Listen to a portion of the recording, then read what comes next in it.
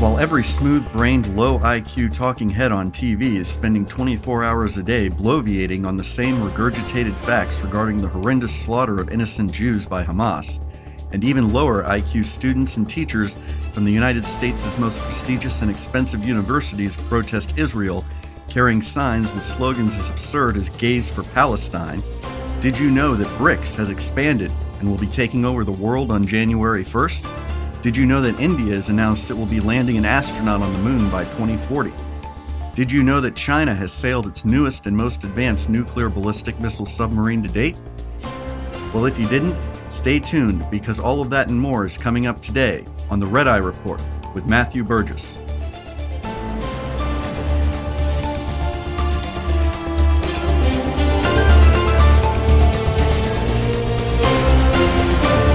We begin at the heart of all modern-day evil, the Chinese Communist Party.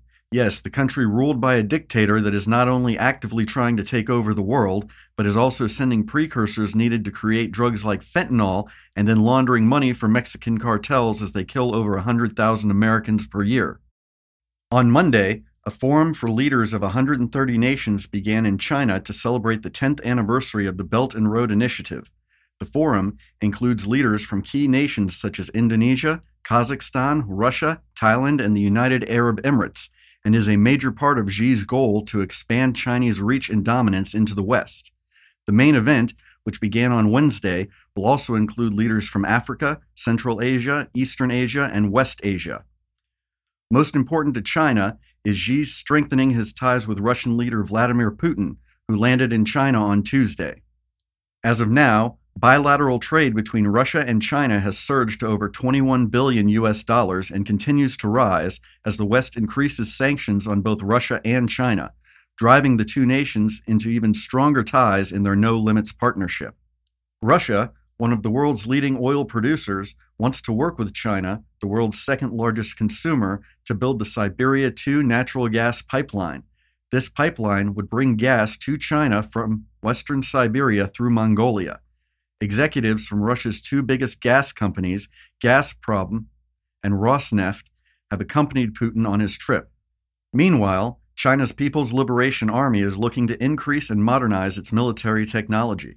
Currently, Russia sources most of its technology in the form of semiconductors and advanced machinery from China, while China, in return, gets access to Russia's rocket, aviation, and submarine technology. Looking a bit towards the West, both Russia and China have condemned Israel's actions against Hamas, who, like many terrorist groups around the world, are using innocent civilians in the Gaza Strip as human shields. Putin specifically is looking forward to a break in the spotlight regarding Russia's invasion of Ukraine. Russia is looking to submit a United Nations Security Council's resolution asking for a ceasefire in Gaza. China is also expected to send representatives backing this resolution as the two nations attempt to stand together in countering the United States' support of Israel. Nobel Prize winner Henry Kissinger, who served as the United States' Secretary of State and National Security Advisor under Presidents Richard Nixon and Gerald Ford, who negotiated the ceasefire in Vietnam and has also served as an American diplomat, political scientist, geopolitical consultant, and politician, once said, "Control oil and you control nations. Control food and you control people. If this remarkable man is correct, dark days are soon to arrive." On the last day of the 2023 BRICS summit held in Johannesburg, South Africa, South African President Cyril Ramaphosa announced that 6 new countries would be added to the alliance, which is looking to overthrow Western dominance in the world and debase the US dollar as the world's reserve currency, replacing it with the RMB, also known as the Chinese yuan. The new nations that will be added as of January 1st, 2024 are Argentina, Egypt, Ethiopia, Iran, Saudi Arabia, and the United Arab Emirates. With these additions, BRICS will now govern roughly 36% of the world's GDP, 46% of the world's population, and a staggering 83% of the world's oil production. All of this as the United States oil reserves have plunged to less than a 14-day supply following President Joe Biden's all-out but eliminating oil production in the United States and selling off the strategic oil supply to China while buying some of the dirtiest burning oil in the world from our communist neighbors to the south, Venezuela. Financing of this new strategic bloc will have nothing to do with the International Monetary Fund or the World Bank. This will cause the dollar and countries that are dependent on the dollar to weaken. On October 10th, the United Nations General Assembly voted in a secret ballot to fill seats on its Human Rights Council.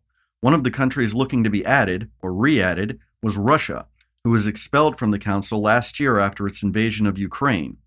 With only 2 seats open in Eastern Europe, Russia failed to be readmitted after receiving only 83 votes. Instead, the seats were given to Albania, who garnered 123 votes, and Bulgaria, who garnered 160 votes. Russia said that it had wanted to, quote, stop the council from becoming an instrument which serves the political wills of one group of countries.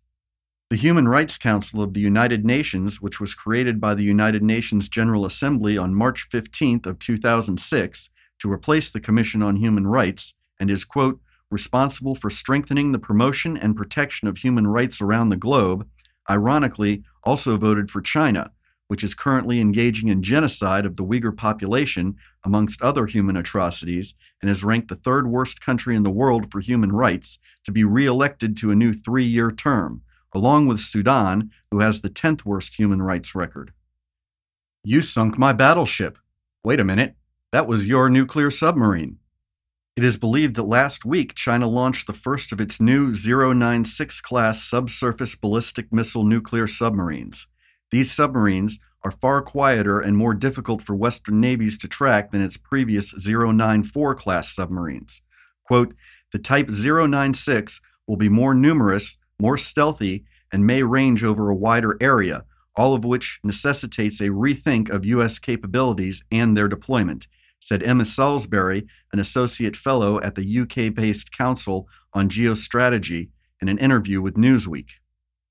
An assessment by the United States government suggests that China may have as many as 8 subsurface ballistic missile nuclear submarines of the 094 and 096 class by the year 2030.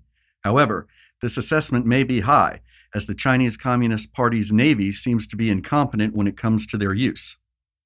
At the end of August, a number of Chinese citizens were seen mourning and laying flowers on Weibo, the Chinese version of Twitter or X, as their family members had not returned from a naval deployment. These Chinese citizens believed that their family members had died at sea, a claim the Chinese government denied after wiping the images and videos from the Chinese internet. However, according to a leak from British intelligence on August 21st, one of China's nuclear submarines, believed to be designated 093 TAC 417, was caught in a chain and anchor trap the Chinese Communist Party's Navy had set up to stop Western submarines from entering the Yellow Sea. The collision resulted in multiple system failures, and all 55 crew members died of hypoxia, including 22 officers, 7 officer cadets, and 17 sailors. And finally, the Indian Space Research Organization, or ISRO, has announced this week it intends to land an astronaut on the moon by the year 2040.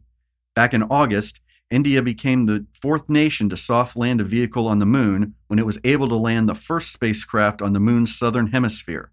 Following this, in September, India launched another rocket with a probe to study the sun. President Mahunde has since met with ISRO to discuss additional missions to Mars and Venus as India works on research for a next-generation craft capable of carrying astronauts on such a mission, as well as building a new required launch pad.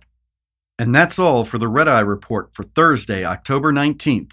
Be sure to come back next week for more news that no one in the mainstream is covering.